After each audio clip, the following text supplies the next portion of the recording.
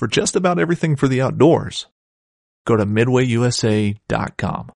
This upcoming concert season will be all about the boots, and Tecovas is your stop for the best in Western style. Tecovas has seasonal and limited edition offerings this spring and summer, including men's and women's boots, apparel, hats, bags, and more. All Tecovas boots are made by hand in a time-honored tradition with timeless styles that are always on trend. And Tecovas has first wear comfort with little to no break-in period. It's hard to find this level of comfort paired with this level of style. Stop by your local Tecovas store, have a complimentary drink or two, that's WCB style, and shop new styles. The smell of fresh leather and friendly staff are at your service.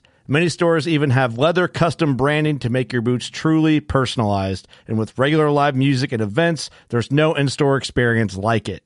If you can't make it into a store, just visit Tecovas.com. That's TECOVAS.com. They offer free shipping on all boots, as well as free returns and exchanges, and ship right to your door. Go to Tecovas.com and find your new favorite pair of boots today. Fishing like a local isn't just about catching fish. It's about connecting with the environment and the people who call it home. It's about hearing the stories and traditions that have been passed down for generations and sharing unforgettable moments with the people you meet along the way. Fishing like a local is having an experience that stays with you forever. And with Fishing Booker, you can experience it too, no matter where you are. Discover your next adventure on Fishing Booker. The listener questions and scenarios have been rolling in, y'all. Can you call elk from private to public? What is glunking and when do you use it? Early season bull scenarios, growling bulls. What's that all about? And what do you do with it? How do you know when to put on a scenario or to move on? When do you call at a bull and know how to call away from him? Today, y'all, we answer all those listener scenario questions and a bunch more we've been saving for the right time. And that time is right now. So my friends, pull up a chair, adjust your volumes just right, and welcome to Blue Collar Elk Hunting. Welcome to Blue Collar Elk Hunting, brought to you by ElkGrows.com, with your host Gilbert Ornelas and elk hunting coach Joe Gilly. You want to hunt elk, and they live to hunt elk. Their goal is to share with you what they have learned grinding it out for over 35 seasons, doing what they love. So come on into camp and set a spell. Welcome to Blue Collar Elk Hunters.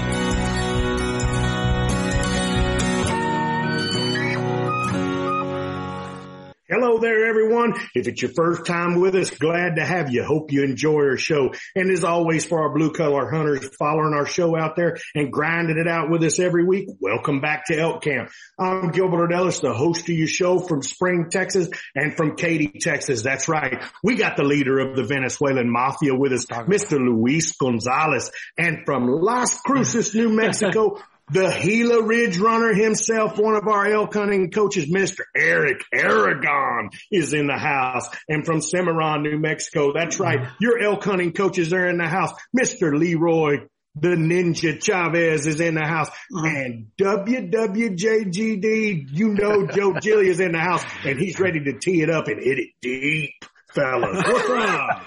What's up? Hey, well, we've got the crew here with us, man. Luis decided to join us this week, man. We're not chopped liver no more. You know. But we did have an election last week. I just want you to know, bro, you can serve under me. I mean, we're, still number one in my heart, bro. It's a coup, man. There's no democracy here. Absolutely not. Wow, man.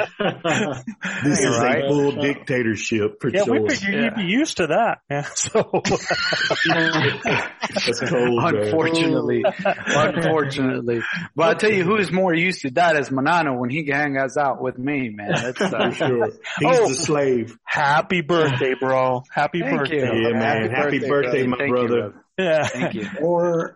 4-3. That's right. 4-3.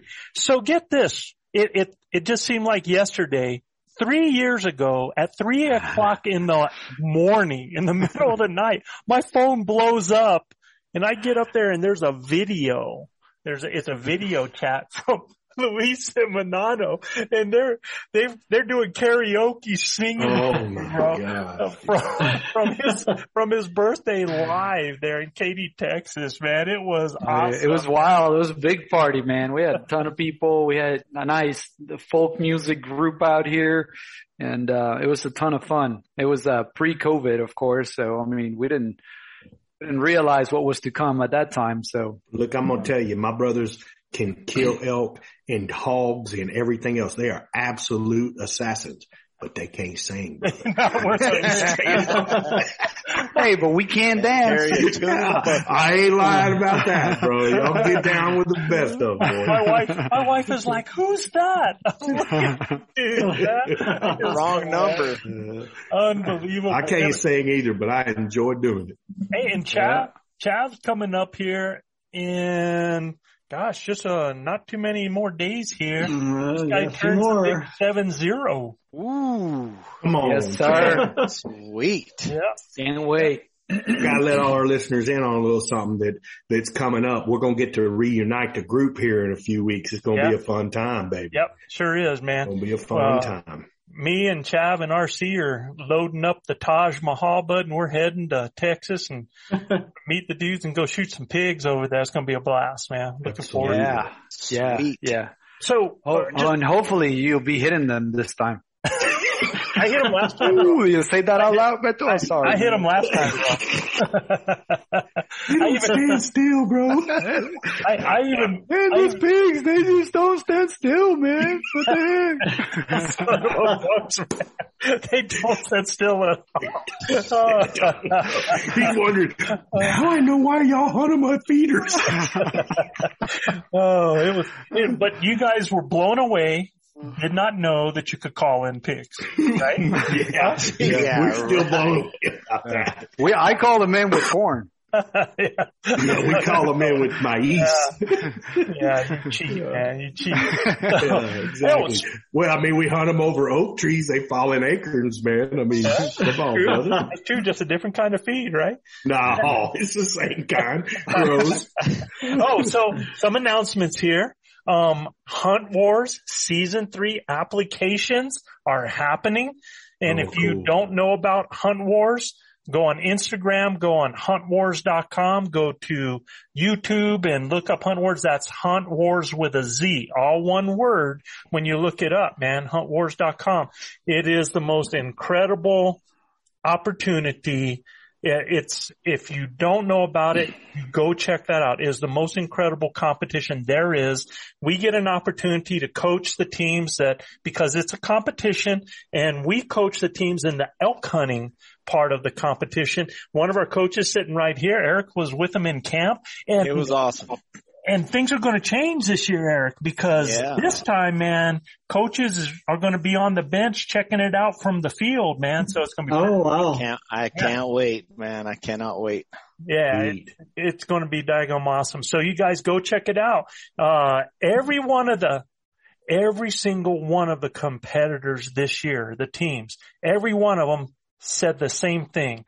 When they put in, they did not think they had a snowball chance in Hades of winning and being on that show. And it was just tremendous. It was awesome. So, Mountain Archery Fest. So if you guys, Mountain Archery Fest has put out their events. It's one of the best daggum 3D competitions out there, not with one course, not with two courses, multiple courses. They even have a course that is a base map course where there's no pass to get there. You have to go by the coordinates. You have to go by the waypoints to get to the places to shoot. They have one course that's all record, mimicking record animals out there that you get a chance to shoot at. And it's just a great time for family, for people. And Elk Bros are going to be at some of those events this year. And we are going to introduce the first ever team elk calling competition. So, wow. Yeah. And so team team. It's going to be partners. It's not going to be dependent on the skill sets of one person. It's going to be guys putting on scenarios that are going to be sharing their skill sets so that it applies right to the same thing that they would be doing in the woods, man. So, yeah, we're excited about that. And, it's so funny is in most competitions, you're not able to use props, not able to use branches or sticks or anything to rake. Not in this one. If we have the props there for them, they'll be able to use props to add that to their scenarios. Talk about realistic, man. Yes, That's sir. awesome. Yes, sir. So we're excited about that. Another Hey, you better have some big trees because you get Cole Wilkes working the scenario, man. He'll tear a stage full down. grown. Yeah. Have a chainsaw on the premises. Cole will be raking on his partner. He'll make the noise. He might use his partner to rake with. Yeah. That's right. Yeah, Better watch out. Old Sasquatch is for real. I'm perfect for him. I don't know if our listeners have heard about this or if they haven't heard about Howl for Wildlife. You can go for howlforwildlife.org, all one word. And Howl for Wildlife, if you haven't been noticing all of the attacks that have been happening across the United States on hunting and hunting opportunities with legislation that has been introduced to stop predator hunting, to stop bear hunting, to stop cougar hunting. Shoot, in New Hampshire, it was to stop beagle hunting for rabbits over there.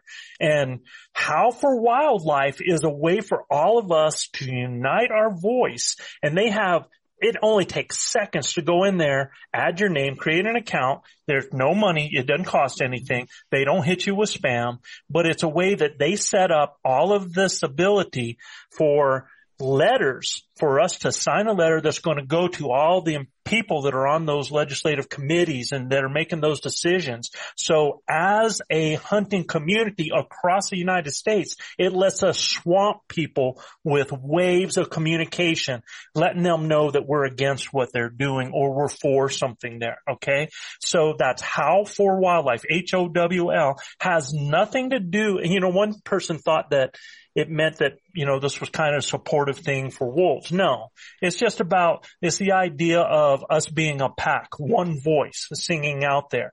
And it's working already. Already in Colorado, they voted down the bill in Colorado to defeat the bill against cougar hunting. In New Hampshire, it defeated the bill in New Hampshire to stop the beagle hunting of out in that state over there. So already the voice is having effect. Now we have battles in Washington. We have battles in California for bear hunting. We have battles in Arizona for predator hunting. So if you're not part of it, go get on there. Be united with our voice. Hey, look. You're not able to look at states like it's their problem anymore because once this happens in one state, this is a united front by people that are trying to stop this all across the United States. So if you don't help those other states, man, it's coming to us next. And let me tell you something else, man. When they start defeating and you start losing hunting opportunities in one state, then people are going to come to the other states that have those hunting opportunities. We start to choke down that resource, right? Sure. So, man, we've got to be very proactive, and this is a great way to do it. Yeah. Okay? And last, guys, man, it just came out now that we're 2 weeks out. So it was 2 weeks ago from today. Mark Livesey's podcast on e-scouting. How cool was that? It was awesome, Joe. Yeah. And could have went another 2 hours. Absolutely. And it blew up, man. It's just going nuts. Sure. And so listen, all you guys out there, if you want to save $20 on his e-scouting masterclass, go use promo code Elk Bros, baby. Elk Bros. Yeah. ELKBROS. All one word. The good thing about his course, too, is it's good for 2 years. It's not a 1 year subscription. So 2 years, and you can use that. I mean, I've been on it. It's incredible what he's put together. And it'll take you some time to grind through it. But, boy, you put 2 years on that thing, you're going to be deadly. He's a great guy. Yep. Awesome. Yeah. Oh, Luis, you would have loved it, man. It was like it was fantastic. It was so technical, dude. Yep.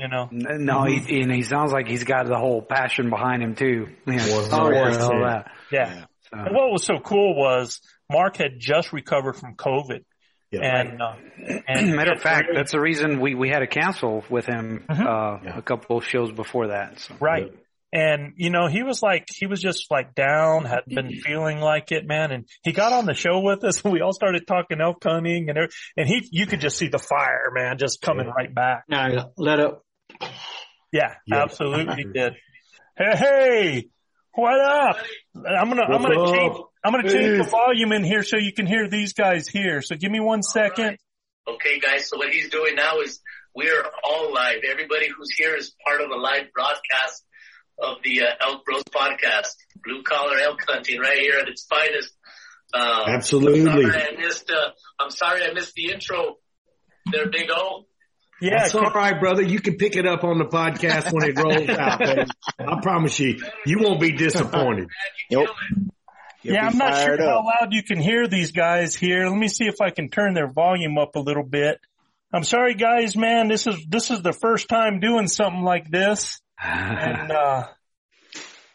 it's been a little bit different. There we go. All right. Can you guys hear him? I got him. I can hear him. It's a little bit quiet, but I can hear you. All right, man. Not a problem, man. Hey, man, we appreciate you having us on with you, brother. Thank you, guys. Thank you so much. It's been a blessing to get to know Joe and to find you guys and discover all the knowledge that's out there. Joe's okay. Be welcomed into the community. Is your elk camp. So thank you guys for being, so hospitable and wanting to help out the Random Acts of Kindness deal that we're doing here and be a part of it. I know that's what you guys preach, and I know that's what you're doing and helping each other. And we fit right along that. So thank you so much for being a part of it with us and letting us be a part of it with you guys as well. And we love your platform, brother. Thank you so much for allowing us to be part. Yeah, no, and this means a whole lot to us. This is just a win-win situation. Random Acts of Kindness, something that we should all be doing every day anyway. And pay it forward. Yeah, and for you to celebrate it and for the businesses to jump in and celebrate that, we're just honored with that. And I'm sorry, I was laughing a second ago because I saw Joe, Joe Established there said to put Manano on mute. So Joe, Manano's not with us tonight, man. and I said, not necessary. Nobody understands him anyway. Nobody understands him anyway. So we can fill that in later. You're gonna sound really wise when we're done, bro. Don't worry about it. Don't listen to these guys. Yeah, Joe, tell him that Big O won't disappoint him on the intro, man. We got a good one coming at him. I heard that. I'll be ready for it. Sweet. So you going to pick a name? You going to pick a name? You ready? Yeah, heck yeah. Let's see who's going to win it, man. Let's pick a name. Okay. Sweet. All right, here. So first one that we picked, our Random Act of Kindness winner, first winner of the Blue Collar Elk Academy, Game On Outdoors is nominating Isaiah 1010 for his kind deeds throughout the last month. Adrian at Game On, thank you so much for nominating. The winner is Isaiah J. 1010. So congratulations, Isaiah. Congratulations, Isaiah. Congratulations, awesome, Isaiah. Yeah. And dude, we will, you DM me, so DM Elk Bros and just give us your email. We'll set you up with the account. We've been fixing everybody up, get you on there. And the only deal is, man, you put that bull down, you got to send us a success pic. All right. Thanks, bro. And a story. Yeah, that sounds good. That sounds good. I'm so proud of our 505, the guys that are here. We got the Cruces Ridge Runner right here. We got Chav over here. We're not going to say a whole lot, but you know what? I think Gilbert and Luis are kind of New Mexican by heart, man. So absolutely, dude. We're in search of property. Absolutely, bud. Peace, everybody. Thanks for having us on, Armando. Hey, thank you guys. Good night. You betcha. All right. So, Joe, what about Waypoint TV? What's that all about? Oh, okay. So, Waypoint TV, I totally missed that. And just so everybody knows, if you tried to go to our old Buzzsprout page, I've actually redirected that now because our Blue Collar Elk Hunting podcast was picked up by the Waypoint TV network. So you can go to podcast.elkbros.com. You can go to elkbros.com/podcast. You can go to elkbros.com and click on podcast and you get to our podcast page. Or you can go to Waypoint TV. And look, I want you to do this anyway. Go to waypointtv.com. Just all one word, waypointtv.com.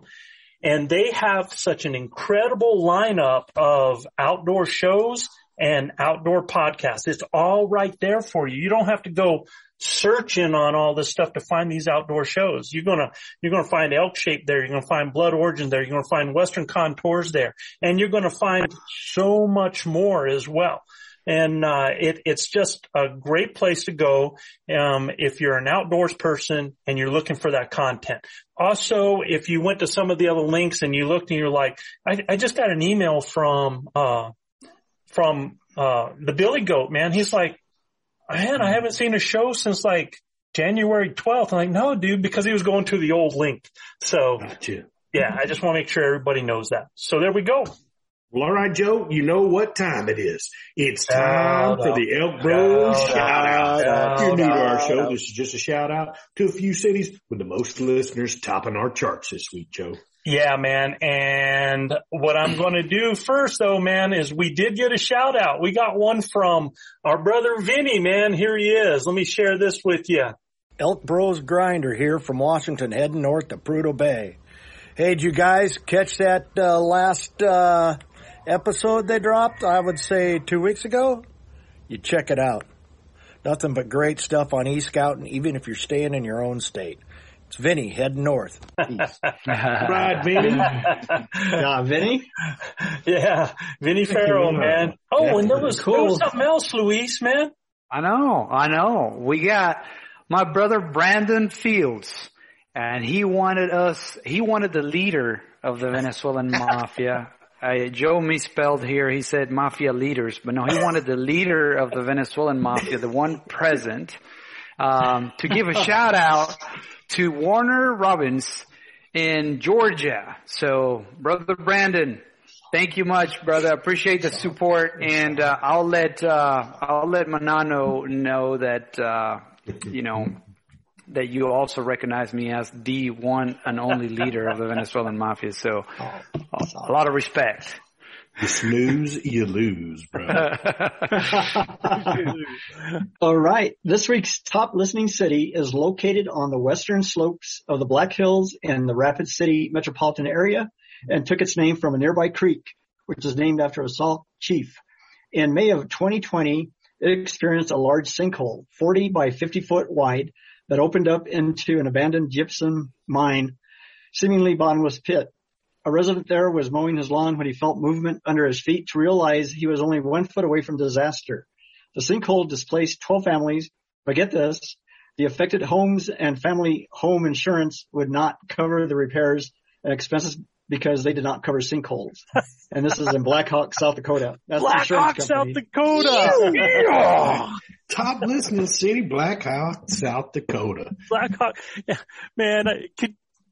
You're mowing the lawn, and you got the headphones on, listening to the Elk Bros,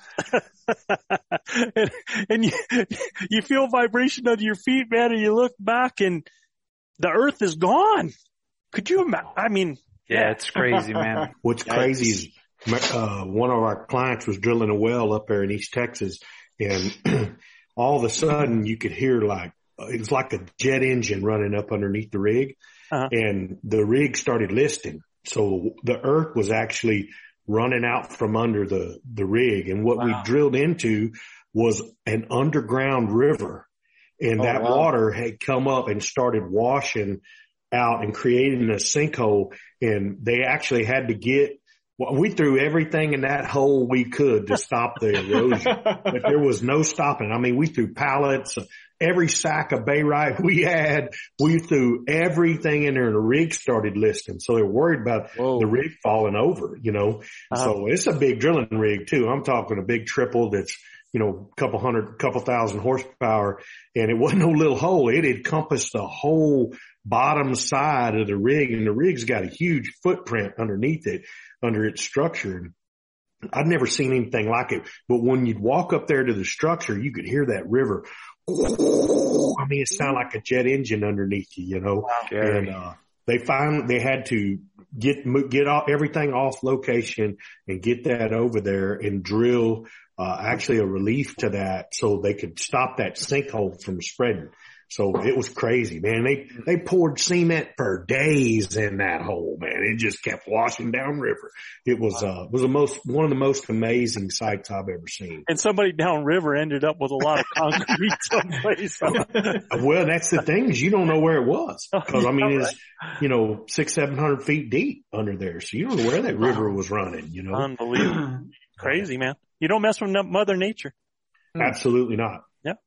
Joe, this next city is located in the northeast Alberta province, in the middle of the Athabascan oil sands, and it's surrounded by the boreal forest.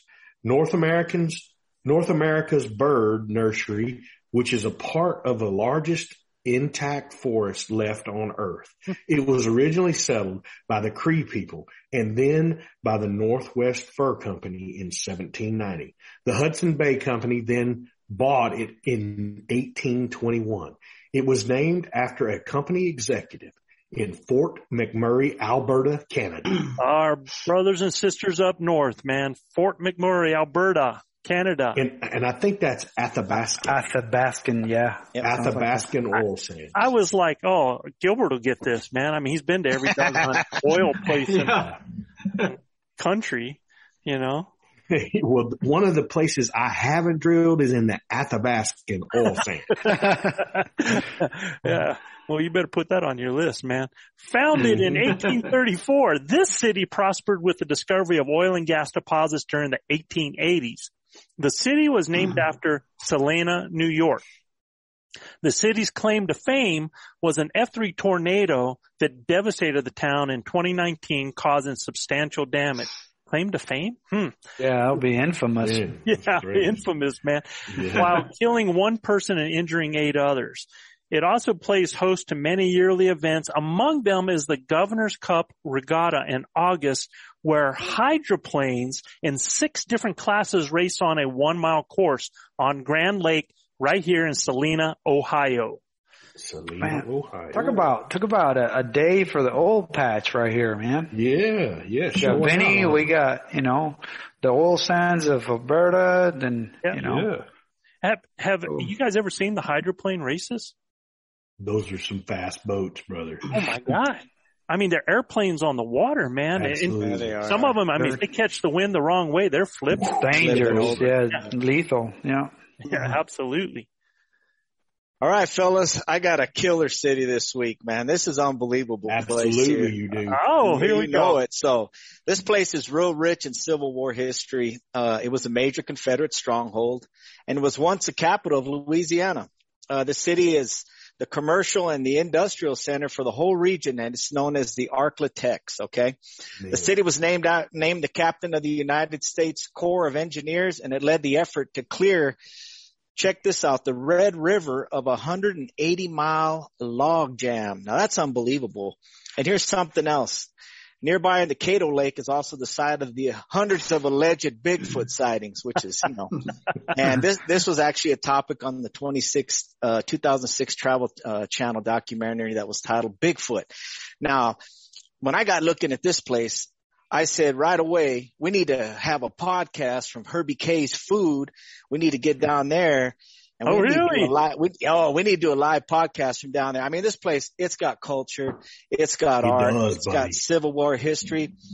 You talk about music, Sam Cooke, if you all know who Sam Cooke was, he was arrested in 1963 for just trying to stay at an all-whites Holiday Inn. Shortly after that, he wrote a song about civil rights called The Change Is Gonna Come. It's a beautiful song. You've ever heard it?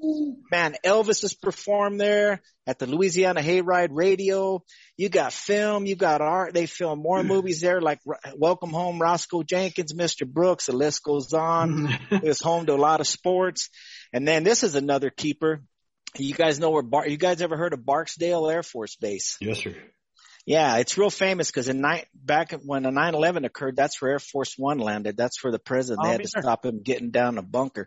But it's got famous people, man. I'm talking Evelyn Ashford, the big bad guy Terry Bradshaw, Albert Bell, Joe Dumars from the Pistons, Robert Parrish from the Celtics, Todd Walker from the Colorado Rockies. And if you like music, Hank Williams Jr. was from there, Kenny Wayne Shepherd. So, man, I'm giving a huge Elk Bro shout out to Shreveport, Louisiana, boys. What? Shreveport, Louisiana, man. Yeah, I'll add on to that. Yeah. A big old patch close to it too, right east of that, maybe northeast, the Haynesville Shale. And the pretty popular. And a little town there called Shangaloo. I used to eat there all the time while I was working at the rigs up in that area back in. And look, let me tell y'all about them Bigfoot sightings. That's my cousin Beauregard and Thibodeau and Boudreaux walking through the woods, stripped down because it's too hot. Yeah. That's all you seeing is all them boys chasing down crawfish and eating. I think it was Cole Wilkes down there too, hunting whitetails. Look, I tell you what, Louisiana's an awesome town. I've been there fishing bass tournaments and in the oil field half my life there. It's a great town. We appreciate those guys showing out, man. Joe, I think we can skip my shout out because I don't think after that world class shout out that Eric just spit it out there just out of pure memory. It's just embarrassing. We might just keep going, bro. Eric's just the dude, man. He practices presentations. He's got all that stuff written down, bro. He's got it all written out right there, man. Kidding me, man? I was like, phew. Yeah, you had to put me right after him too. I get paid to talk, fellas. Hey, Eric, Evelyn Ashford. He brought up Evelyn Ashford, right? Yes. Most people don't realize Evelyn, man, was so fast. She ran on her boys' 400-meter relay. She was so fast, dude. She ran on the boys' 400-meter relay. That lady was smoking. And then, he mentioned somebody else that I think you talk about the GOAT. I don't think he really gets the credit he should most of the time because Terry Bradshaw is not only hilarious, not only funny, but that dude, man, the Pittsburgh Steelers, he was a winner, man. Oh, four-time Super Bowl champion. Yeah. Four-time Super Bowl champion. And, people want to compare stats, right? Right? They want to go, well, yeah, he was four-time, but did he do this, and that? Look, that was the day when there was none of this targeting. That was the day when there was you could kill a quarterback. Yeah. Oh, that was the day when Dick Butkus wanted to take your daggum head off, right? Sure. Different era for sure. It was so different. Yeah. And to be an Iron Man like that during that time, man, woo, yeah. I'll be in Shreveport when I retire, man. That's one place I got a list of places I'm stopping at in the world in all 50 states. Is Shreveport. I'll see you guys soon. Yeah, it's a great town, man. You'll love it, and the food is amazing there. Yeah, baby. Podcast time. Let's do a live one there. All right, tear it up now, Luis. All right, this Stop Listening City was named after London, England in 1773 and after Scottish-Irish immigrants living nearby Londonderry, New Hampshire. A seaport city and port of entry of the northeast coast of the United States. It is located in none other on the James and the Thames River, an inviting college town surrounded by lakes and mountains. It is the perfect destination for recreation, dining, shopping, and sightseeing. The city was originally called Heidelberg. New London, New Hampshire. New London, New Hampshire. I like it, bro. I like it. Dude, from the deep south to the very eastern seaboard. Here we go, baby. Oh, man, I had a little bit of hiccup there, but it's kind of hard to follow Mr. Aragon. So cool, man. We love all our listening cities, man. Thank you guys. Absolutely. And if anything, Luis, man, all these guys that are listening to this at 10:30 at night, 11 o'clock at night, you just woke somebody up. That was like a thick cup of coffee, right? That's cowboy coffee right there. Mm-hmm. All right, guys, this is so cool because we've been asking for people to send in scenarios, and actually I've been saving up scenario questions and some elk hunting questions for quite a bit of time. In fact, I found one today that I missed way back from Taylor Larrabee. So we've got all kinds here, and we get a chance now just to get cranking. This is y'all's show. You've been sending these in, and we're going to do our best to have a good time with this and give you some good answers, give you some nuggets, hopefully help some people out. And we're not going to tell you we know all the answers to these. Remember, this is like what we would do. There's a lot of people that do things different than we do, and we don't know it all. Absolutely not. Now, well, wait a second. Well, Chab does. But the rest of us, we don't know it all. So, we're going to do the best we can to do this. And unless you got the ninja with you. When you got the ninja with you, you don't need much else. That's right. And since we got the ninja. Ask me how I know. Ask me how I know. Chab, why don't you start it out then? Okay, the first question comes from Justin Skelton from Garden City, Kansas. And it's a two-part question.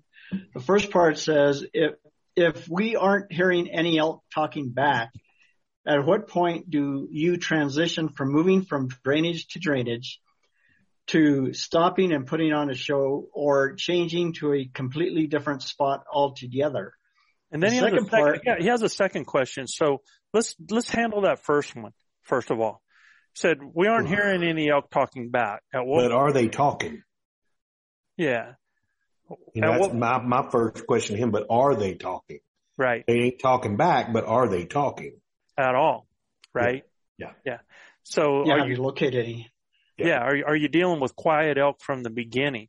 So, because when they ask this, at what point do you transition from moving from drainage to stopping and putting on a show, or change to a completely different spot altogether? So I'm going to let some of you guys hit this first. And I think there's importance in sign. 100%. Need to establish that there are elk in the area. Right. And that would mean whether I would put on a scenario or not. Yeah. What time of day is it? Yeah.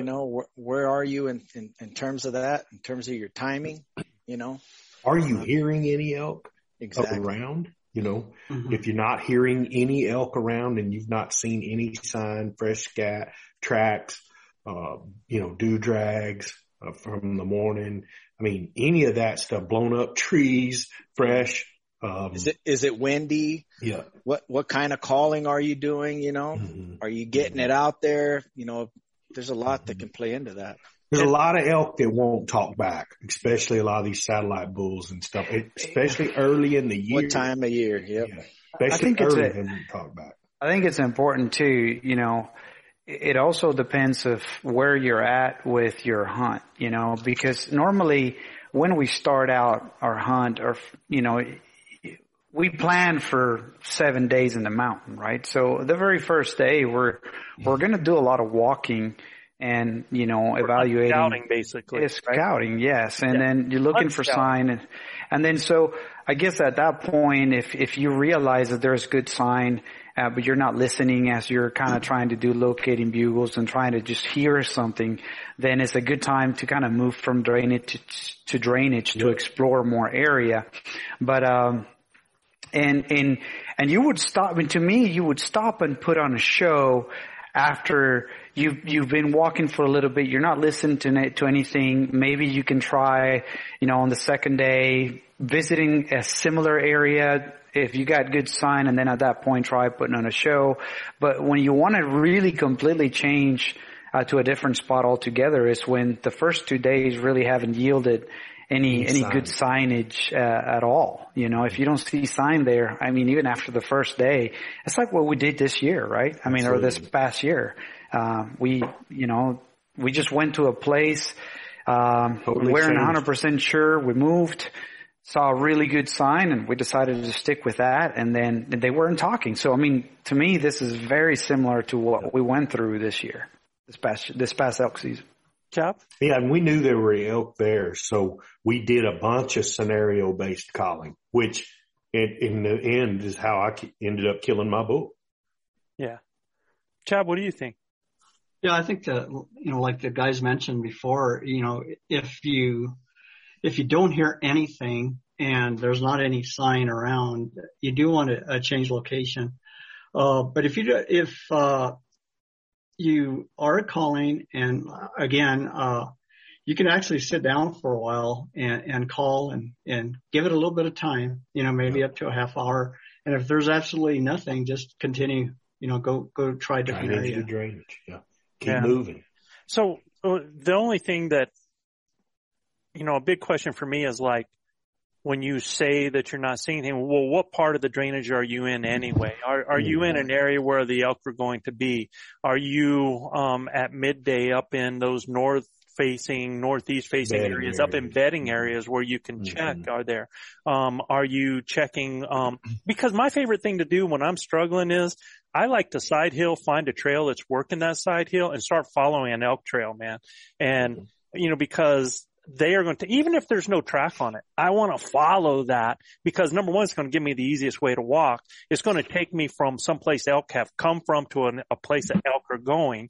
And as I'm doing that, I'm going to learn the quickest way to get places. And most of the time, it's going to take me to either a saddle or it's going to take me to a ridge or it's going to take me to a knuckle trail that, I talk about those all the time where, two drainages kind of come together, and at the top where they like to cross up there in the top, are you someplace where you're going to see, smell, hear, because I hear you talking about hearing a bugle, but I think a big mistake people make is hunting bugles and not hunting elk, right? 100%. And when you do that, that gets to be a real frustrating day because you can put on a lot of miles just throwing out location bugles and then moving on. And you don't even know a lot of times how many times you've thrown out a lot of bugles and you just keep moving and other elk are actually coming to you. And by the time they get there, you're already long gone, right? So, are you able to get someplace where you can try to look with your eyes to see different areas, to locate if you're seeing something there? Are you seeing tracks that are going up and down? Like the guy said, when I'm going to put on a show, I smell fresh urine. Yeah. And if I'm smelling fresh urine and let's say it's 10 o'clock and I'm up near a bedding area, I'm putting on a show. Heck yeah. Perfect time. Yep. Absolutely, man. Or if I'm down in a bottom and I have some scent coming down and it's first thing in the morning in the dark and I have elk scent on there, well, number one, I'm going to first hunt into the scent a little bit. I might do a little bit of cow call. I might not. It depends on how strong it is. And then if I'm in that situation where it starts to get daylight and I don't see them, man, I'm going to put on a scenario. And here's the biggest thing is that sometimes, well, we're going to come to that in a little bit. I don't even want to throw that one out there early. It's just too early to do it. But if I'm covering those tracks and those trails and I'm hitting on those places where those elk should be and I'm not finding fresh droppings, I'm not seeing fresh track, I'm not smelling urine or an elk out there, or I'm not seeing animals anywhere, then yes, I'm moving the heck out of Dodge. We're out of there, man. And I'm like out right away. And if we get in an area where, now we've gone 5 miles and haven't seen anything, it's time to pack up and move. And we're going to do that. All right. Second question, Chaff?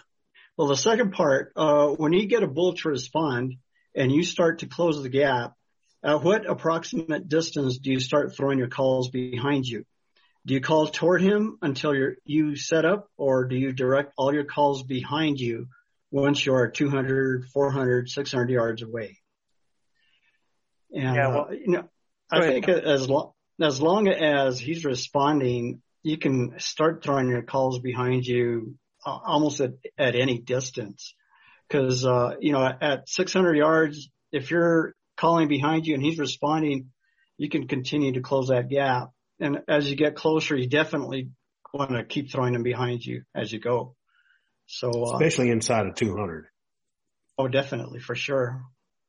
And read what he's doing, because if he's coming to you when he's doing that, you don't have to do a lot of calling, man. Still get ready, set up. Yeah, absolutely. They'll close that 200 yards in seconds. Yep. Mm-hmm. And I mean, you get in and you read what that bull's doing. That bull's coming and you can hear him screaming. You know, what I might do is I might hang a little worm out there just to set the hook. I might throw just one slight cow call, and it doesn't have to be loud. And you might be like, well, they can't hear it. Let me tell you what, man, if he's coming in your direction and he's not screaming at the time, he's going to hear that when he's coming in. Buddy. And you just need that. You just need to hang a little piece of bait out there just so he knows which direction to go, and then so he can't pinpoint you once he gets in there, right? But here's the critical thing. When you're doing that, when you set that little piece of bait out there, not at him. Well, and not at him, behind you, and make sure you're in a good setup, because this is your opportunity. This is not an oh crap moment. This isn't something where you look and he's there and you just gotta get ready, man. Yeah, make sure he can't hang up. Yeah. Look at your topography. Look at your cover, your backdrop. And if you need to, if you feel like you need to get ready, just make sure that you clear out stuff around you, your branches and stuff like that. But when I was actually making the comment not at him, is that if you get that bull responding, don't engage the bull directly.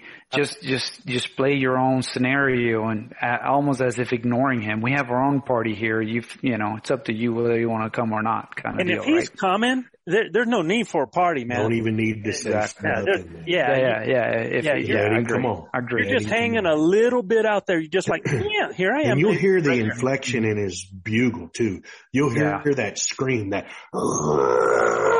he's really worked up, right? When he's giving you that, dude, all you need to do is pick a place to set up and draw your bow. Justin, if he's at 600 yards and he's cranking and he's still bugling without me saying anything at 400, I ain't saying a word, man. I'm just moving to him. And I'm going to get in. I'm going to get in on him before I do something as close as I can using the terrain. And what I meant before was the wind. When you're absolutely got to have the wind. And I'm glad you said that, because that's something I always just take for granted. I got to do the wind. I mean, that's just something that's ingrained in us now, right? But is that stop and scan spot? Where can that bull come and stop to look for that cow that he's hearing? I like your analogy with the doors in the house. Absolutely, man. Where they're coming and checking each room, man. Wherever they can come in and they can stop and scan trying to find you. You want to be to where that's in your effective range. Your setup is going to determine whether you kill that bull or not. Okay? There we go. Great question. That was a real good one, man. Yeah. This is Jesse Carpinetti from McKinney, Texas, man. Just up the road. Yeah. Right down the street from Manano. And Jesse, I actually called Jesse on the phone. We had a conversation about this. And it was a good long conversation. We could have had a podcast on it, man. But he goes, glunking. You guys talk about it. Do that again? Do that again, Luis? I didn't quite hear it there. I heard it the first time. You guys talk about it all the time in the podcast. What does it sound like, and how do you perform it? Do you do it while calling or while lip balling? When and why would you use it? So I should have went and got a video of a bull glunking, because if you've never heard a bull glunking, do you remember the first time any of you guys ever heard a bull glunking? Yep. Yes. Well, what did it seem like to you? It sounded like somebody rolling a tin can together. Like, it was crazy. It was the wildest. I thought and then it sounded like somebody driving a trailer down a bumpy road, and it was vibrating.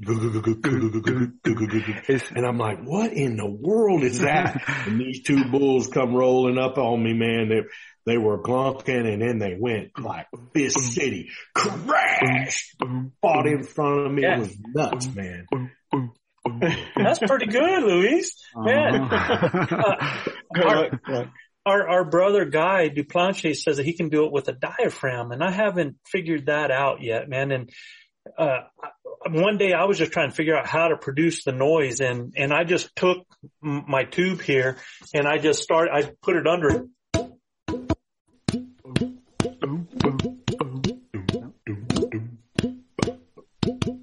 And if you've ever heard a bull when he's glunking, he's like, sometimes he's moving and sometimes he'll move fast. And when he does it, he gets that little, it's like a little, it's not, you just get that, And Jesse, you got to know the only time they do that is when there's hot cows, like a smoking hot cow. So it's a whole rut fest scenario there. And that's something in your calling that you can really lay in there and get a bull's attention, because it mimics there being a hot cow there. And they only usually hear other bulls doing it when there's a hot cow. And I have heard them when they're just tending them too, Gilbert. Yeah. So the main thing that it sends is the message that there's a bull with cows. Yeah. And generally there could be a hot, you join that with the other. Yeah. Yep. You join that with that. Right? You join that sound with that. And that's how I do it, is I just take the front of this and I just right on the front of it. That's how I do it. And, I don't do it.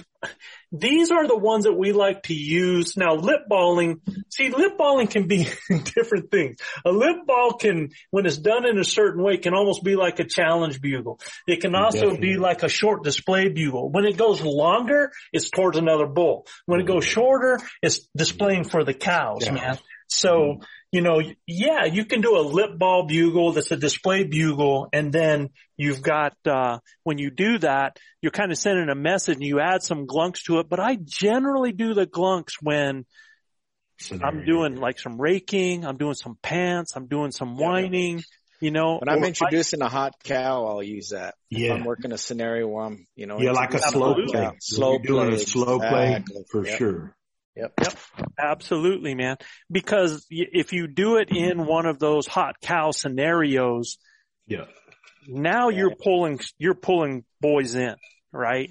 Yep. They want to come in. You're talking to her. You're not talking to them. So. Right. Yep. So Eric, do you use the grunt tube to do your glunking, or how do you? I do it just like Joe does. I mean, I can use both ends, but I like on his particular, the soloist. I like it there. Some of the bigger tubes, like on the big old the bats, my hand's a little bit too small to cover it up, so I'll pop the front of it. So right. Yeah, and I do the other side with that. Yeah. No, that sounds good. Yeah, the backside. Yeah, and really, it's not like a bull is going to go, well, that glunk is a little strange. No, man. Right? They know what the deal is. Yeah. It's an indication for them that there is bulls with cows. And it's kind of the last thing. It's the deal sealer.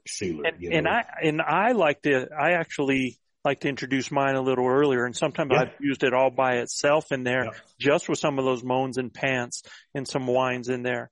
But let me tell you on the other side of it too. If you ever hear a bull glunking, he's on top. Close. Yeah. He's close. It's funny. I was just going to say that, because you have to understand that for them, when they hear it, it's close. This is close distance type deal. Yeah. Real close. I remember a time me and Joe were putting on a scenario for Brother Chav, and we were behind him, and there were some bulls down below us, and we actually had a barrier, between us. And we needed to call them across that barrier, and we did. But it was not until we started doing the glunking and the panting that they picked their heads up and were like, oh, wow, we heard y'all cow calling and bugling, but here we go. We got some party going on up there. And dude, they came up there like they were looking for the party, brother. And, the sunlight we had us a decoy with us, and the sunlight kind of kiboshed us when we got behind the decoy. But at the end of the day, the glunking part and the panting part was the stuff that really sealed the deal. So, and I go back to a lot of these scenarios that Joe and myself and Chav have been in. What a learning thing that since we've dove into speaking the language now that I can take away from the learnings that we've been through, and now I go, oh, no wonder it turned out like that. It makes a whole lot of sense. And don't be afraid to try it. Glunking is like bugling. Every elk has a different sound. Yeah. So, give it a try.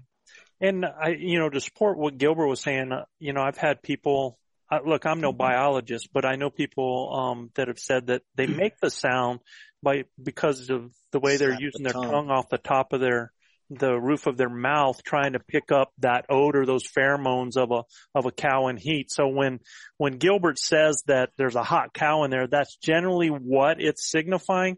But, it just seems like, generally when there's a cow in heat, you hear a lot of bulls screaming a lot of times, following them up. And, man, I've just heard those bulls all morning long following along his cows, and you could hear that glunking going through the hills, just like he was tending or trying to pick up that scent or waiting until one of them did come in estrus.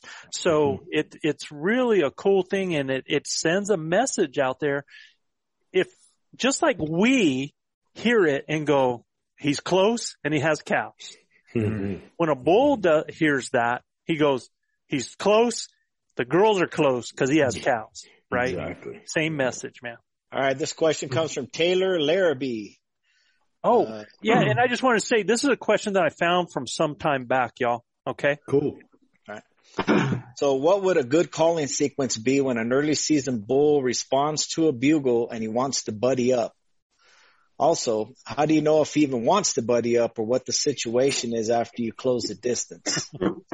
Also, if you have a group of bulls you're trying to pull in that are in a batcher group, what calling would you use for that situation? Really looking at that August 30th, September 10th time frame. So that's a pretty wide window, August 30th to 10th. That's your calling strategy is probably going to change a little bit. Yeah. I would say from like maybe August 30th to the September 5th. Yeah.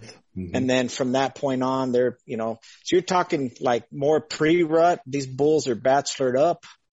So they're going to display a lot, they're going to announce their presence. So, what I typically do in that scenario there is I'm not too aggressive with my calling. But I will get out and I'll display myself. I'll do not just calling. I'll do some, raking. Exactly. So they'll be sparring a lot too. Yeah. They're doing a lot. Now, Luis, you came up on a group of bulls. Yeah. How many of them? There were about 7? About 5 or 6, yeah. Yeah. And that was a bachelor group together. Had you been doing any calling before you came up on them? No. Now, when you did come up on them, what kind of sounds were they making? Cow calls. They were doing bull mews. So those were bull mews, right? Because they're not cows. And they were sparring.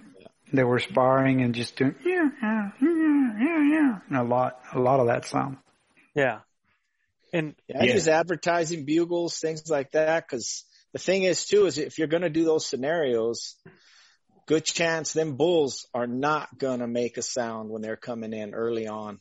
They're going to come, they're going to want to see, now they may start raking, you may hear that, but you're going to have to be really patient on that type of scenario. If you know there's bulls in the area, you better have your head in a swivel because they can come from different, they can come from behind you, whatever. Yeah. So, Eric, you mentioned like from the 30th to the 5th, right?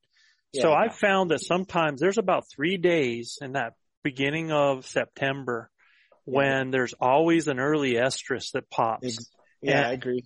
And as soon as that happens, man, all of a sudden bulls start screaming like crazy because they're testing their voice up to them. Like you said, they're advertising, they're buddied up, they're sparring like Luis talked about. But then if there's a hot cow that comes in heat, I mean, how many times have we killed bulls on that first or second day of September and bulls that are, and sometimes they're bachelored up together, but just because there's cows that are coming heat in the area, you can get them to be aggressive and get them to come in. You can get them to sound off. And then all of a sudden things, we've been seeing it, right? Then that stage happens sometimes from like the 5th to the 10th when things go.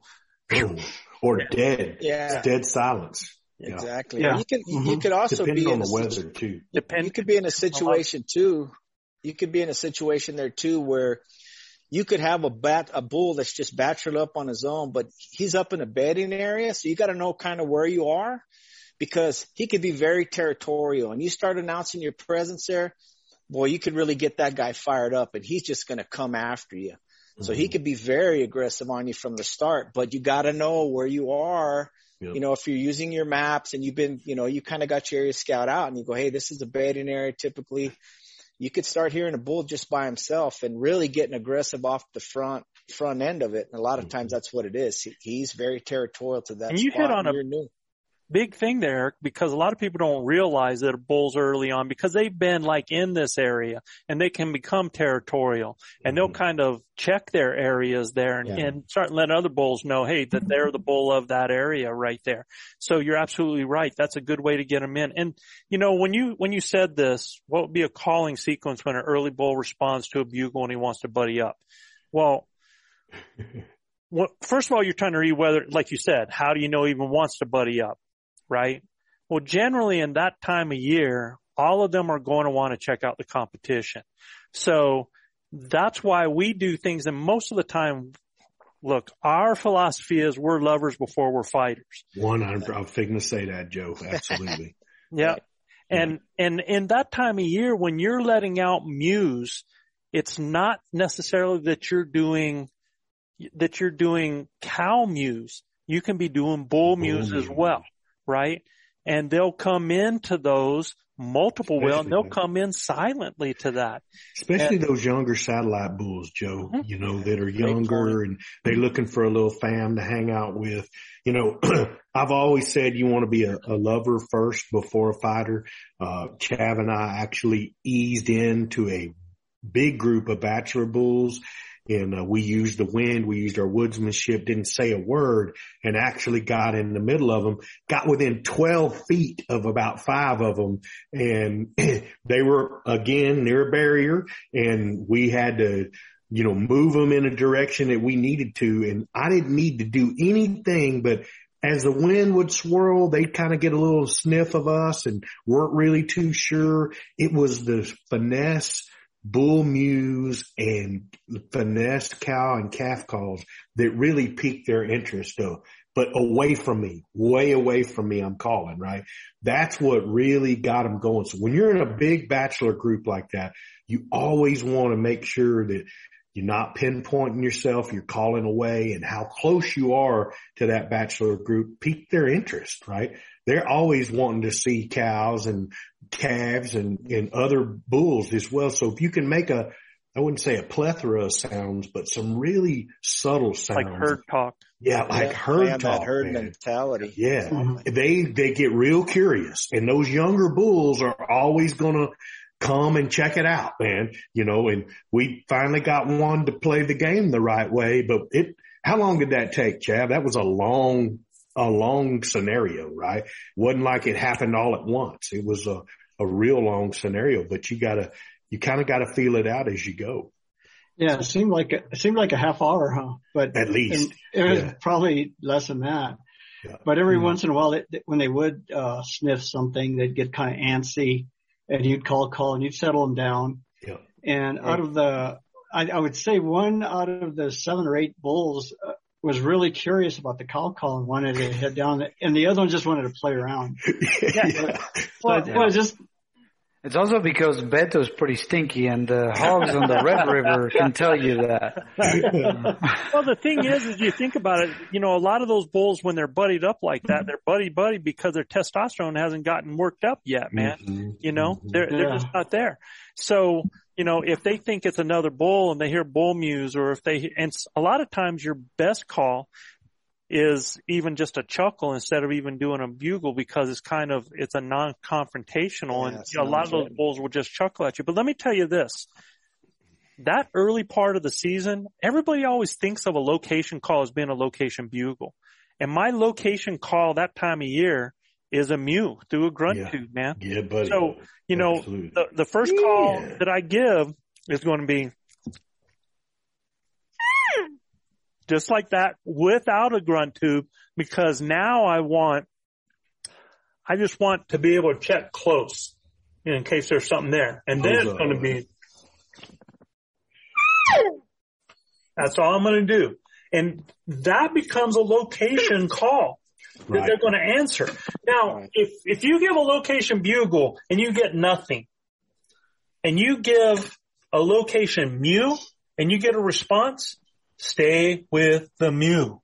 Exactly. Right? Stay with the Mew, man, because they're telling you what's pushing their button, and that's going to get that. So when we start doing that, and you asked about the scenario, what scenario once we close in? Here's my scenario as I'm going in. I'm going to face it this way just so you can hear it, but it would be behind me.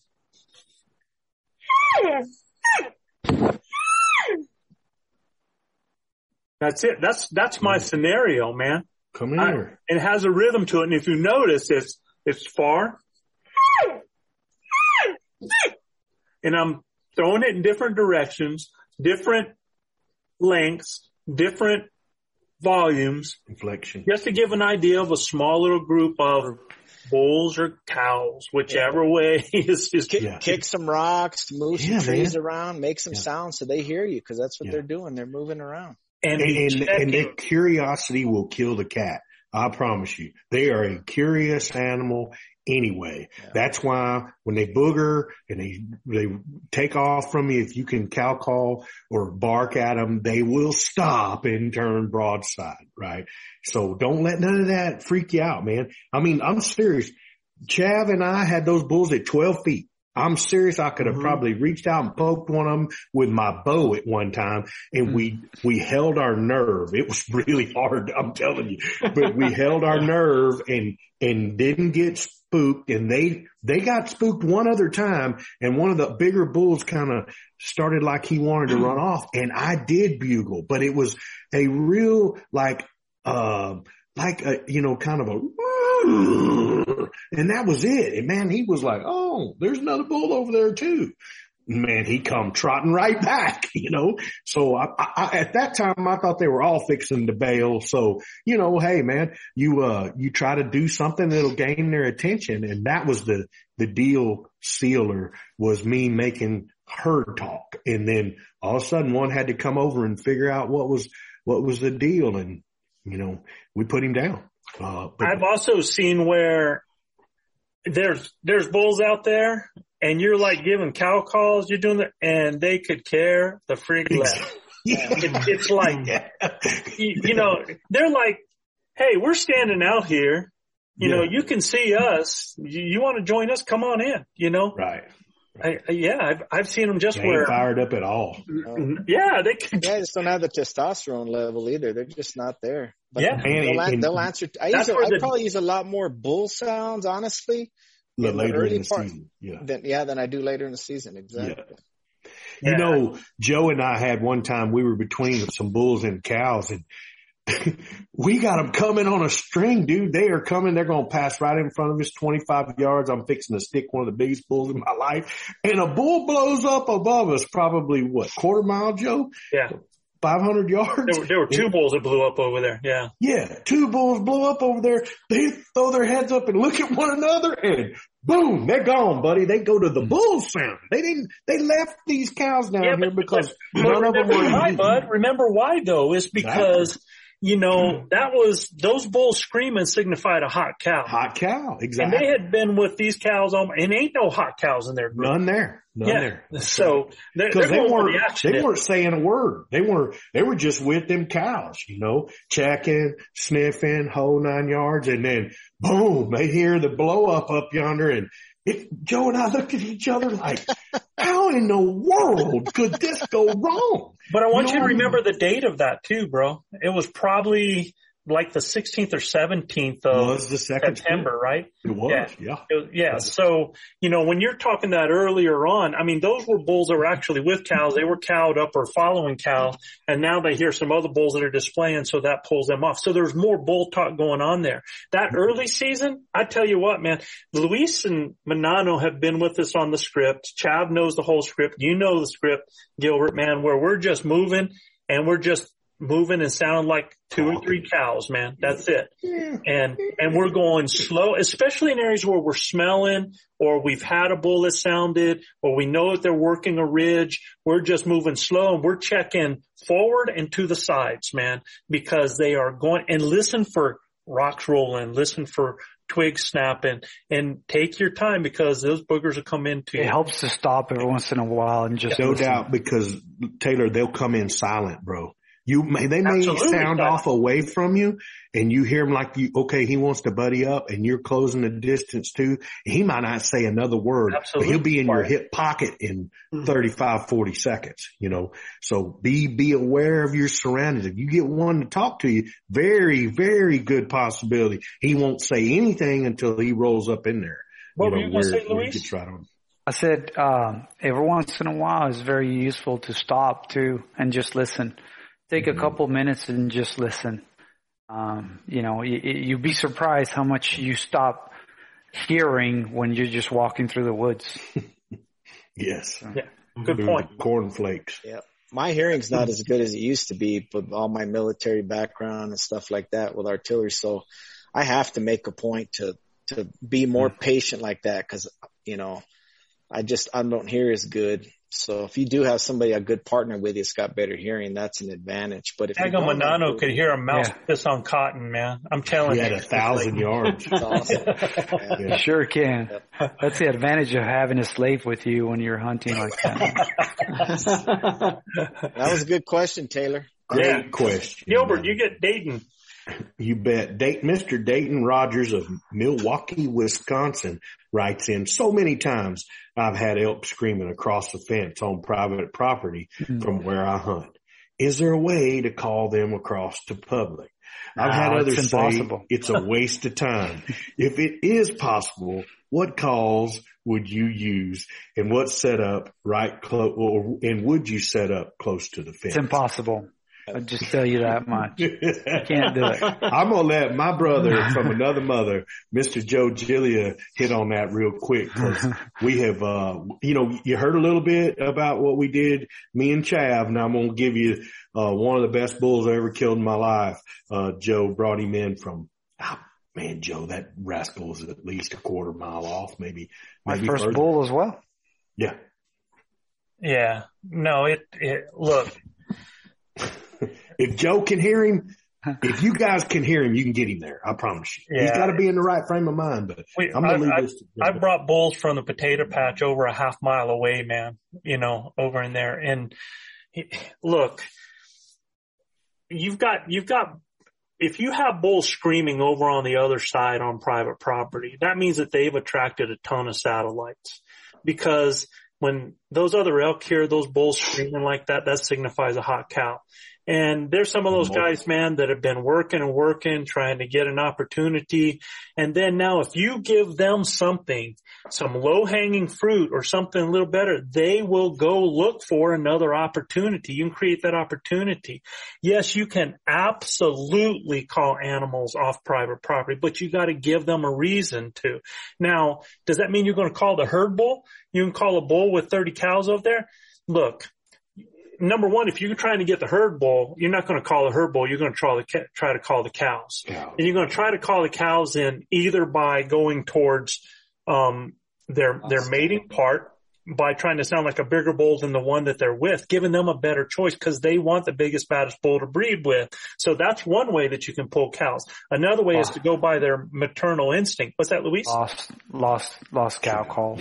Maternal instincts with a lost calf call or lost cow calls like that, or combining some of those. Like we put on our scenarios where we can sound like a big bull with cows and then maybe even throw out in between, like we're working up on top of a ridge and then we come physically move and go down and sound like a lost calf, lost cow in between there. So that bull knows that, whoa, there's an easy pickup right there. And a lost calf sound means that there's a mama in the area, right? So that's something that attracts those bulls, but you have to be active and you have to give that picture to make it happen. But you can absolutely do it. And you're doing it not by, so here's the thing. You're not trying to engage that bull. If you get a bull responding, you're not going to turn and start screaming at that bull. You're not going to start doing challenge bugles. You're not engaging with him. Stay within the story set that you're doing until that bull gets so worked up and comes within the distance that another bull would tell him to stay away. right? Mm-hmm. And then just stay within your scenario of that hot cow. I guarantee you that bull will come in and he will get so doggone worked up because you're not paying attention to him, and he's going to try to call those cows in. Now, when I talk about bringing the bull in, I'm not again talking about that herd bull. I'm talking about a satellite bull that probably responds and starts moving to you. Most likely silently at first, maybe silently all the way in. But a lot of times they will start taking your pulse. We always talk about it, to take the pulse of a bull, his mode, his mood, right? They do the same thing as they're coming, man. They're going to advertise because they're advertising to the cow that you have to find out, well, how big and bad is this dude I'm coming? How many guys are over there? How many cows are there? Is the cow responding to me? I'm coming in because I want to be part of the party. So it doesn't mean that he's announcing himself because he's going, I want to fight. No, man. If that bull comes in, he doesn't want to fight. He wants to breed, right? So the way that you can bring in a herd bull is by bringing his cows. I just told you 2 ways. Yeah. And now, most likely, if you're working them and pulling off, you're going to pull off a satellite bull. Most likely. All right. And I'll take every one of them that come in. So will I. Yeah. And I think there's something important to mention here. Obviously, we all strive to be very ethical, and we never want to shoot an animal on the private side of the fence. Yeah, absolutely. Right? So, something to keep in mind too is when you shoot an animal that just crossed the fence, their natural tendency is to go back to where they came from, right? So, just make sure that you're comfortable with the shot you're taking, that you're sure that animal is going to die within the boundaries. But if it doesn't, have the courtesy to make the proper phone calls and do the right thing by demonstrating, hey, this is where I shot him. Here's blood on this side, before you even go into private property looking for an animal, and don't get yourself in trouble.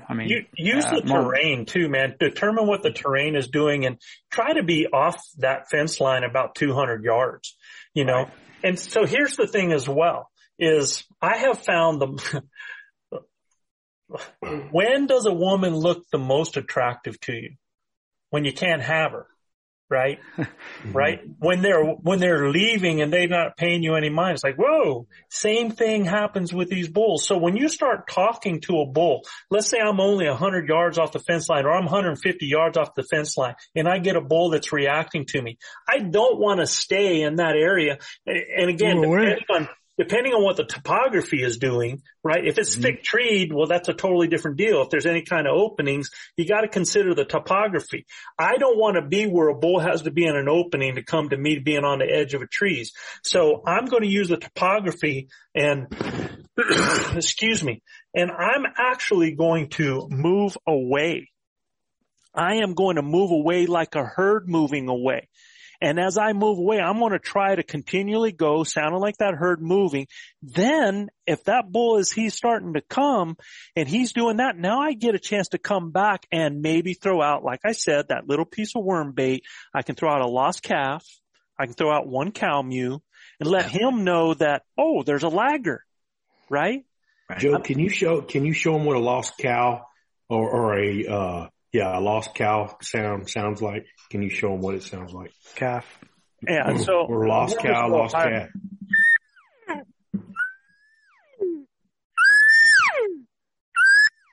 And then when you get that,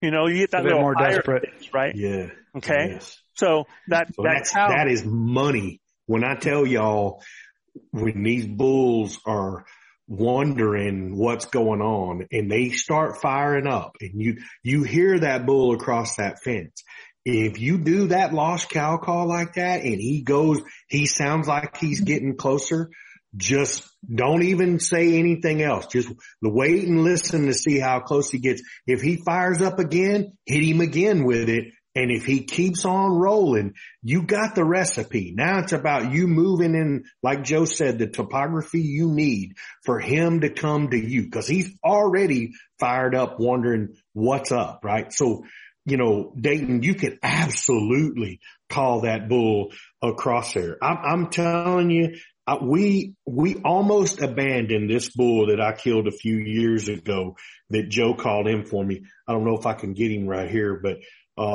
this bull right here, Joe called in for me.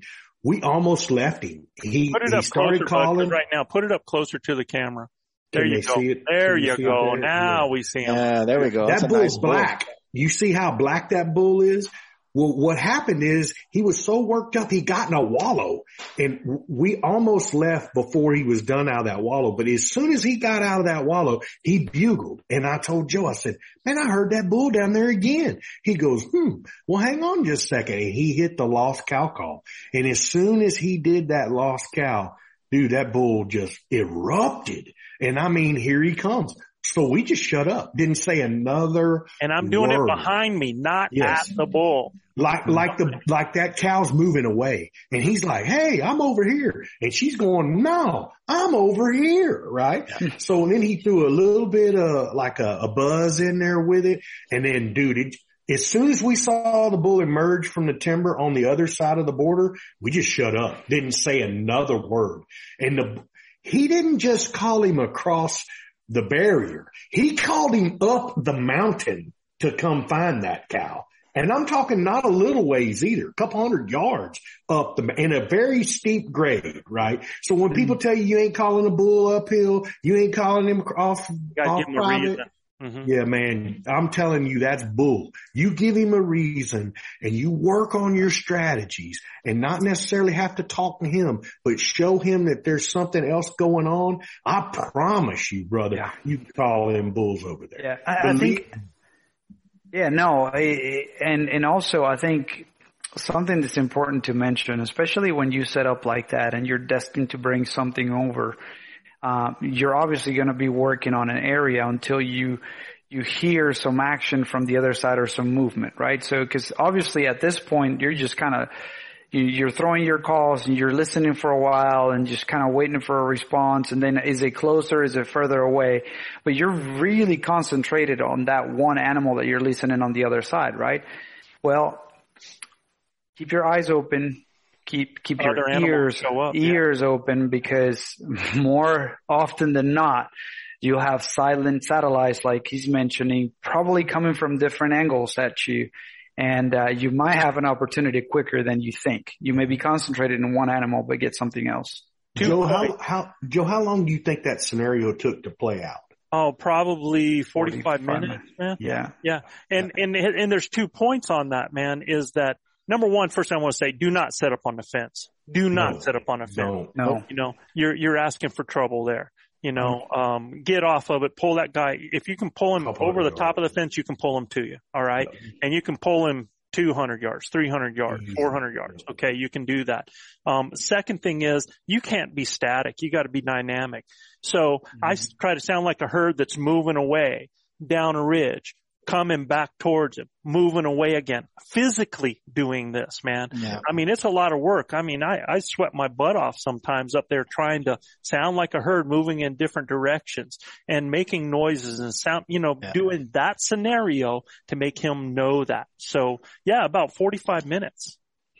Yeah, one of the other things I would try too, just depending on the scenario, there was a scenario last year where there was some private land and bulls are going off, but this bull was calling the cow to him, right? She's pleading with him and he's calling her to him. He doesn't want to come for whatever reason, right? Mm-hmm. He's just insisting that she's calling. Now, a good thing you might want to consider doing there, if you're playing that scenario where you're pleading with him to come to you as a hot cow and he's not coming, just kind of like Joe was saying, is turn yourself and head out. Head out, calling like you're still hot, going away 80, 100 yards, and then run back to where you initially were, because good chance he thinks you've left. Now, what's he going to want to do? He's going to want to come and scent check where you just had been calling from. He wants to see if there was that hot cow. He wants to smell her. Yeah. That could be a situation too where you're shutting down. He thinks you've left. He's going to come to smell it out and go. I mean, you just got to kind of read all those things. They're smart. They're very smart animals, man. It's hard to pull. Go ahead.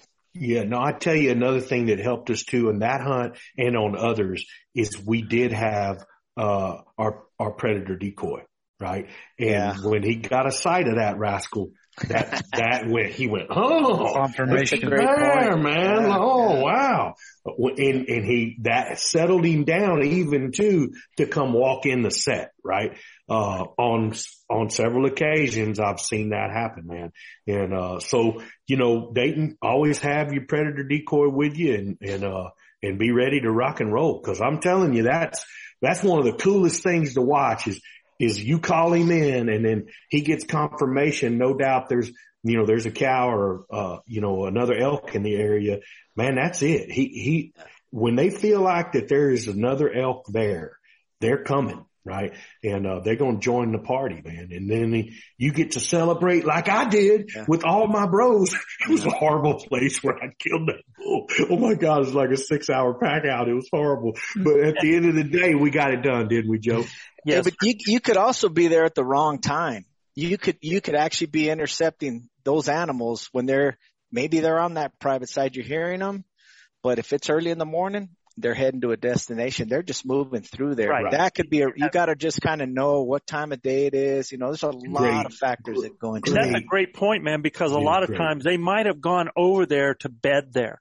Or it might be when they came down in the evening to feed there. So you got to know what that group, and you can actually read them if you start to, just take your time, be present, understand, listening to them. Because if they're gone there, then they're going to come back off. If they're bedding there, they're going to come where they just came from to feed, most likely. All right. But one thing that I want to add that Eric talked about, like when you have a bull that is demanding for a cow to come to him, when he's doing that short roundup bugle or he's doing that display bugle, like get your butt over here, right? And he's showing that frustration. Sometimes you got to give him a reason why that cow hasn't come to him, and you can start to introduce some bull sounds. Yep. And to make him think that, wow, she has a bull with him, and then that changes the situation right there. Yeah, that's a great point, Joe. Great point. Yep. All right. So I'm going to handle this one. Bob Collins, we know the Billy Goat from Rochester, New York. And he said, this was really cool because I haven't heard a lot of people talk about this, man. On our Colorado hunt, I had a lot of bulls just give a low growl. And they'll do that. It's just like, just give that low growl noise like that. It's kind of, you hear it like that, right? Grinders tuning in, thank you for listening to the Blue Collar Elk Hunting Podcast. Our goal is to share our knowledge and help you flatten that learning curve so that you too can have some of the very same incredible experiences that have given all of us here at Elk Bros a lifetime of memories. If you like what you hear or see, you can get all of this information plus so much more from our Base Camp Elk Hunting Training Camp, the first in a series of online courses from our Blue Collar Elk Academy. Our Base Camp Training Camp allows me to use my coaching style and share almost 40 years of elk hunting experiences successfully hunting elk on public lands, as well as over 20 years guiding hunters of all ages and experience levels. This course will be like nothing you have ever experienced in concept and structure, using success-based coaching techniques that will elevate your confidence and skill sets. Our camp will prepare you specifically from that final moment most in your control, those final minutes or seconds the elk is in front of you, backwards through each step and level, allowing you to see, visualize, understand, and relate every coaching point to what lies ahead, the next step, the next thought process, the next success. Because y'all, you've already been there. You know what it looks like. By tapping my 30 years of teaching and coaching experience, our camps are developed considering multiple learning modes with text, visuals, audio, as well as video. And Base Camp will benefit those new to elk hunting all the way to the 10 to 15 year vet. So if you are looking for that one thing to help you fill that tag this year, invest in the most important piece of equipment there is, you and your elk hunting knowledge. You can find the Blue Collar Elk Hunting Academy and the Base Camp Training Camp at elkbros.com. That's ELKBROS.com. Keep dreaming of the screaming, believing in achieving, and most of all, keep grinding. And he says, I'm thinking they had cows and we're just letting them know where he's at. I got one to come in with a challenge bugle, but he came in silent. We tried slow play, breeding, raking, and just cow calls, but could not get him to come to us. Tried to put the sneak on him, but the wind or a cow would always bust us. Did you guys run into this low growl? If so, how do you handle it? I do feel the low growl was because all the pressure from the large amount of hunters in the area.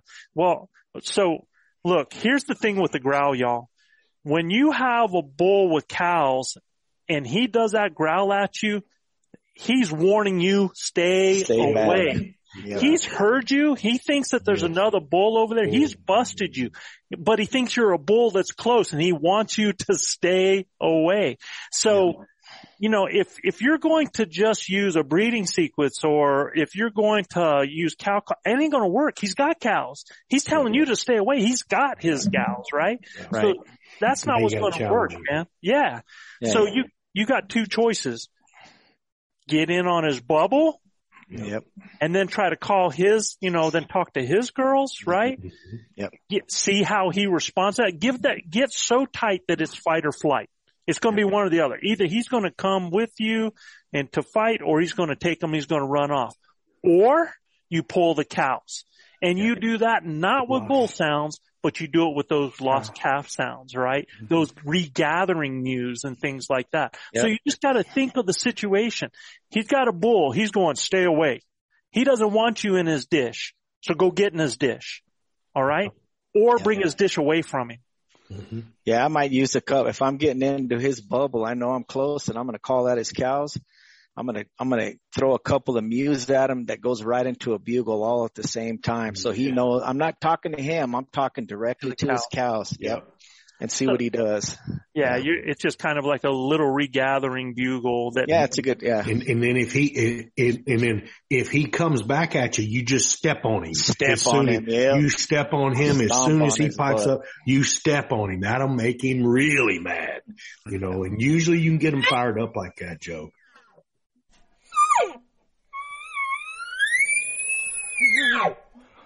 How'd that sound? Perfect. Way better. Yeah. Good. Way better. So, and like I was saying, Joe, a lot of times if he comes right back at you, you just step on him as soon as he pipes up, you know, you cut him off, you know, and a lot of times that's enough challenge that he's like, all right, dude, we're going to see who's baddest in this deal. Absolutely. You know? Man, if that dude, and you'll be able to tell if he goes out now, sometimes when he does it, you're going to hear a roundup bugle and he's rounding up his cows to get ready to get out there. Sometimes we mistake that for a challenge, but cut him off and see what happens with it, man. Okay? Yeah. I would even, if he's going to round up bugle me like that, he's getting ready to book, I'm taking off right after him, man. I am going to push. Bugling my way right to him. Right at him. He's either going to take off running or he's going to come and get me. Yep. But I got to make a move at that point. Yeah. Exactly. You better be ready. So. Well, I was last year till I tripped and fell. Did an airplane face plant. Yeah. So Chad, take Joel. Well, them Joel. Turf monkeys went up and got you. Did you skip Brian? Oh no, we missed Brian. I'm sorry. Let's do Brian Masters. And don't miss my brother from Texas here. Yeah. Okay. This is Brian Masters from Texas, and he says, got in on a herd bull less than 100 yards. His cows were between us and him, 50-ish yards. I stayed with lost mews to get in close and switched to regathering. He really acted like he wanted to come, stopped and raked a bit. The cows started giving me the same whiny regathering mews, then started moving off. It was about 9:30 and I'm assuming AM. So I know they were wanting to head to bed. Just wondering additional options to break him loose and close the deal. You're 50 yards on his cows with him on the other side? Man. You get out. I would have screamed at those cows. Yeah, you scream at those cows, man. Absolutely, man. You let that dude on the other side know that there's a new boy in town taking his ladies. That's right. And he's only 5'6", but come and get some. Yeah, for sure, man. Yeah, you 5'6" with a 28-inch missile. Yeah, you had nothing to lose. Get after his ass. Yeah, it doesn't have to be long. You don't want it long. You're just. That's all you want, man. Just talking. He will turn about face, brother, and he will be hot. He will be pissed off. You know. Yeah. All he thought you were doing is more cows talking. That's it. You know. Yeah. He was like, well, there's cows everywhere in here, so you know. They weren't the cows are telling him, no, just follow us. Here we are. Exactly. That lead cow he's always going to be following that lead cow anyway. And the only time he's ever going to like round him up and go is if there's something nefarious going on. And, you know, but you're between him and her. So as soon as you introduce that big nasty bull, dude, I promise you, he's coming. He's got to get between y'all. He's got the bull on the other side of the herd, and you're on his cows, man. Now, if he's between you and the herd, he can turn and push away, but for sure, you know. Yeah. But man, like that, there's. But when you do call to him, Brian, make sure you got your shooting lane and you're ready to go. Don't be behind something and then you're moving. You need to be where you got an idea about if you can. I mean, obviously the situation could change, but I would definitely want to have some cover behind me.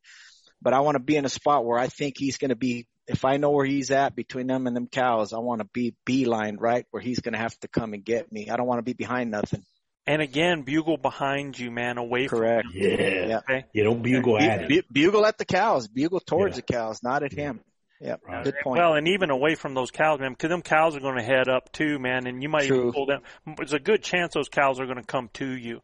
You know, some of those cows might, just if they hear an aggressive bull. So that could happen as well. So you're going to have a lot of eyes you got to deal with. But if you make him think, man, he can come busting through and start hooking some cows and try to come and fend you off. And that's what you want. Brian, you were so close, brother. Man, doggone it. And now, getting our academy where you can learn how to close the deal, brother. I promise you, that academy will help you close that deal, know exactly what to do in the scenario-based teaching that Joe's got out in our base camp. And there's one other thing you could do, Brian. You could have kept your mouth shut.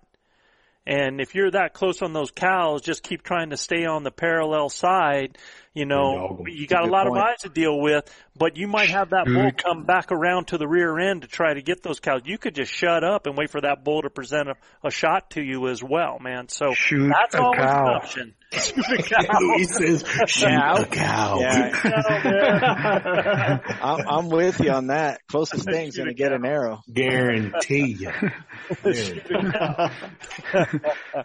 Let the air out the tire, right? For sure. Yep. If he got in the middle of that 50-yard deal with them cows, he's in trouble anyway. That's a roster, right? Let the missile go, baby. So we're going to end this with something that's not a scenario. I'm gonna save Joel and Chris and some of those other guys for our next time because we have one here that I want you to scroll down, Luis, to Ed Morris down there. Okay, from Louisville. Yep. Here you go. It's all urine. Mr. Ed Morris, Louisville, Kentucky. Haven't finished the entire podcast yet on heavy arrows, but one thing I noticed is nobody ever seems to discuss fletching. 3-fletch versus 4-fletch, blazers versus longer, fletch degree of offset, etc. You may get into it later in the podcast and I will finish it tonight, but the question hit me and I thought I would forward it before I forgot. How much effect does changing types of fletching have on arrows? Not only the heavy arrows, but the ones in the 460s and 500 grain weight area as well. Ed, this is a great question, and I will be lying to you if I told you I knew and I was an expert about this. And I've been inquiring about this as well. And I've been watching a lot of YouTube videos and trying to learn. A very simple approach that I have taken based on the things that I have seen is that for hunting, especially if you're just hunting elk, them blazer type vanes are the most durable. They have a tall enough profile to stabilize your broadheads, and they're short enough to where they're not going to have a huge impact on the longer vanes for drift. I personally like to have some angle on my fletchings. I like 3 degrees. And basically what you're doing here is, yes, those are the fletches I use. And just a little bit of angle, it just gives it a good spin. And with a good spin, you stabilize your arrow flight. What you're stabilizing is against your broadhead, because what's happening is that, and here's something else that you have to think about. If you shoot, 2-blade single bevel type broadheads, you want to make sure that single bevel is oriented in the same direction that those fletches. Meaning if you have a single bevel, which is a left bevel broadhead, you want to make sure that you fletch, to the left. So in my case, it's 3 degrees left helical. There is a lot of discussion about for fletching, and I believe, it has its purposes. I just think that in my mind, adding more fletching on the back is going to add more weight a little bit on the back, so it has a little bit of an impact on your FOC. So again, for simplicity purposes, when you're thinking of hunting, I think those regular, 2.1 inches, I believe, vanes are usually pretty good enough for the purposes of hunting. But once you get an indoor, setup, right? once you get an indoor ranges for target shooting, that's when you start messing with different fletchings and different options. Yeah, because to me, additional fletch creates additional drag on going through that animal as well. And, I'm the one that's like not the scientist, man. I say get 20 yards, shoot them mid-body, 3 inches. We ain't gonna get too philosophical. I shoot both blazers, and are these called Victories or what are they called, Louis? Those are the Q2Is. Okay, Q2I. And listen, I'm gonna tell you, I shoot both the blazer and these, but these Q2Is are amazing. They fly so good. Of course, when you got the leader of the Venezuelan mafia building you missiles, dude, I mean, these are bad medicine for whatever it encounters. But, it's a really cool setup that Luis set for me, but it's all tuned for my bow, and the way it releases, the actual fletching is tuned to the way my bow, starts the arrow out left or right. He knows exactly which way that is because, he fine-tuned my bow, not only my bow, but my rest that was actually off a little bit. He gets real scientific about it, but I think you can't hurt yourself going with the blazers or these, Q2Is, right? I was going to show. So this vein right here, 33 elk with that vein right there. So at close distance. Yes. No real science around it. Just about shot placement and being in an incredibly effective range, right? Not all close. I think I had, Chav, a couple out there a little bit, huh? But, and then, once the drug pusher pushed these on me, this was the next set right here. That took probably the next 3 elk like that, 3 or 4 elk, I'm not sure. And this vein. Oh, he killed a lot more than that, homie. Then this vein right here, is going to be the next one to be used. And that's the Max Hunter there. Has not drawn blood with it yet, but I'm anxious to put something on these white ones here. Yeah. So it's got a good, relatively tall profile for a good broadhead, and it's got, you got about 3 to 4 degrees to the right there on that. So again, for the purposes of hunting elk, I think that's more than plenty. One of the things that, if there is a message to be taken is that the fletchings are not should not be there to correct your arrow. You should do the job up front when you tune your arrow with field points to where it shoots pretty, it doesn't make big tears through paper, when bare shafted. So the reason why you put the fletchings there is to help stabilize with your broadhead, because if you ever shoot your, arrow with a broadhead and no fletching, don't try this at home. I accidentally did that once. What happens is in midair, that arrow is going to try to turn around on you. So it's going to think that the front end is the tail, and it's going to be pretty catastrophic. Yeah. So, that's the purpose of the fletching. But, you have to do the front work on your bare shafts with field points beforehand, because the fletching should only do very minimal there, and it just helps maintain that arrow stabilized and with a good spin.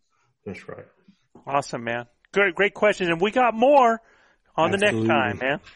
Joe, what a great night of some awesome questions from our listeners. Guys, if you like what we're doing, please subscribe, rate and review us. You got to go to Apple Podcast or iTunes to review us. And you can check out more elk hunting content at elkbros.com. And you can go to Waypoint TV too and look at us there. You can find us down in there all under all podcasts. So, and just a reminder for all our listeners, if you'd like your questions answered on our show, just send your questions to info@elkbros.com. That's INFO at elkbros.com. And like we say down here in the Lone Star State, husbands kiss your wives, wives kiss your husbands, hug your babies, keep your broadhead sharp and your powder dry, and we'll see you right here next week on Blue Collar Elk Hunting. Absolutely. See you guys. Peace, everybody. Y'all, peace. Hey, Gilbert, what's up? For all our grinders out there, here's some more music from our brother Tony Wintrip to close out our show. Tony! Woo-hoo! Tony! I got a whole bag of tricks for 5x5s and 6x6. Whether there's snow or a bit of rain, or that mountainous terrain, I got a pair of boots that fit just right, and Phelps calls get 'em close to my sight. When I pull the string and I watch that carbon hit, I just elk it. Man, I just elk it. I just elk it.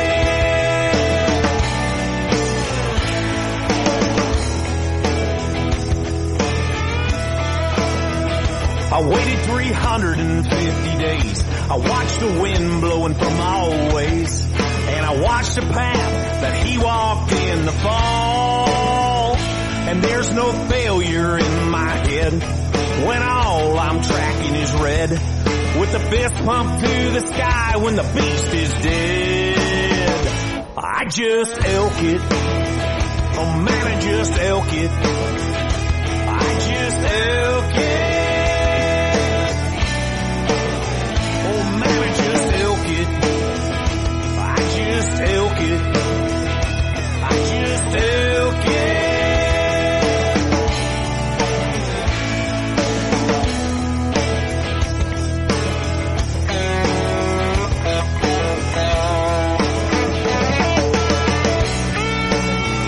I creep up on him like a cat. He's long and heavy like a baseball bat. His body's as big as a rodeo bull. I'm a cowboy on his back. I slip the buck knife under his skin. I quarter him up with a big old grin. And I feel the pack with the gold that I'm gonna be eating. I just elk it. Oh man, I just elk it. I just elk it.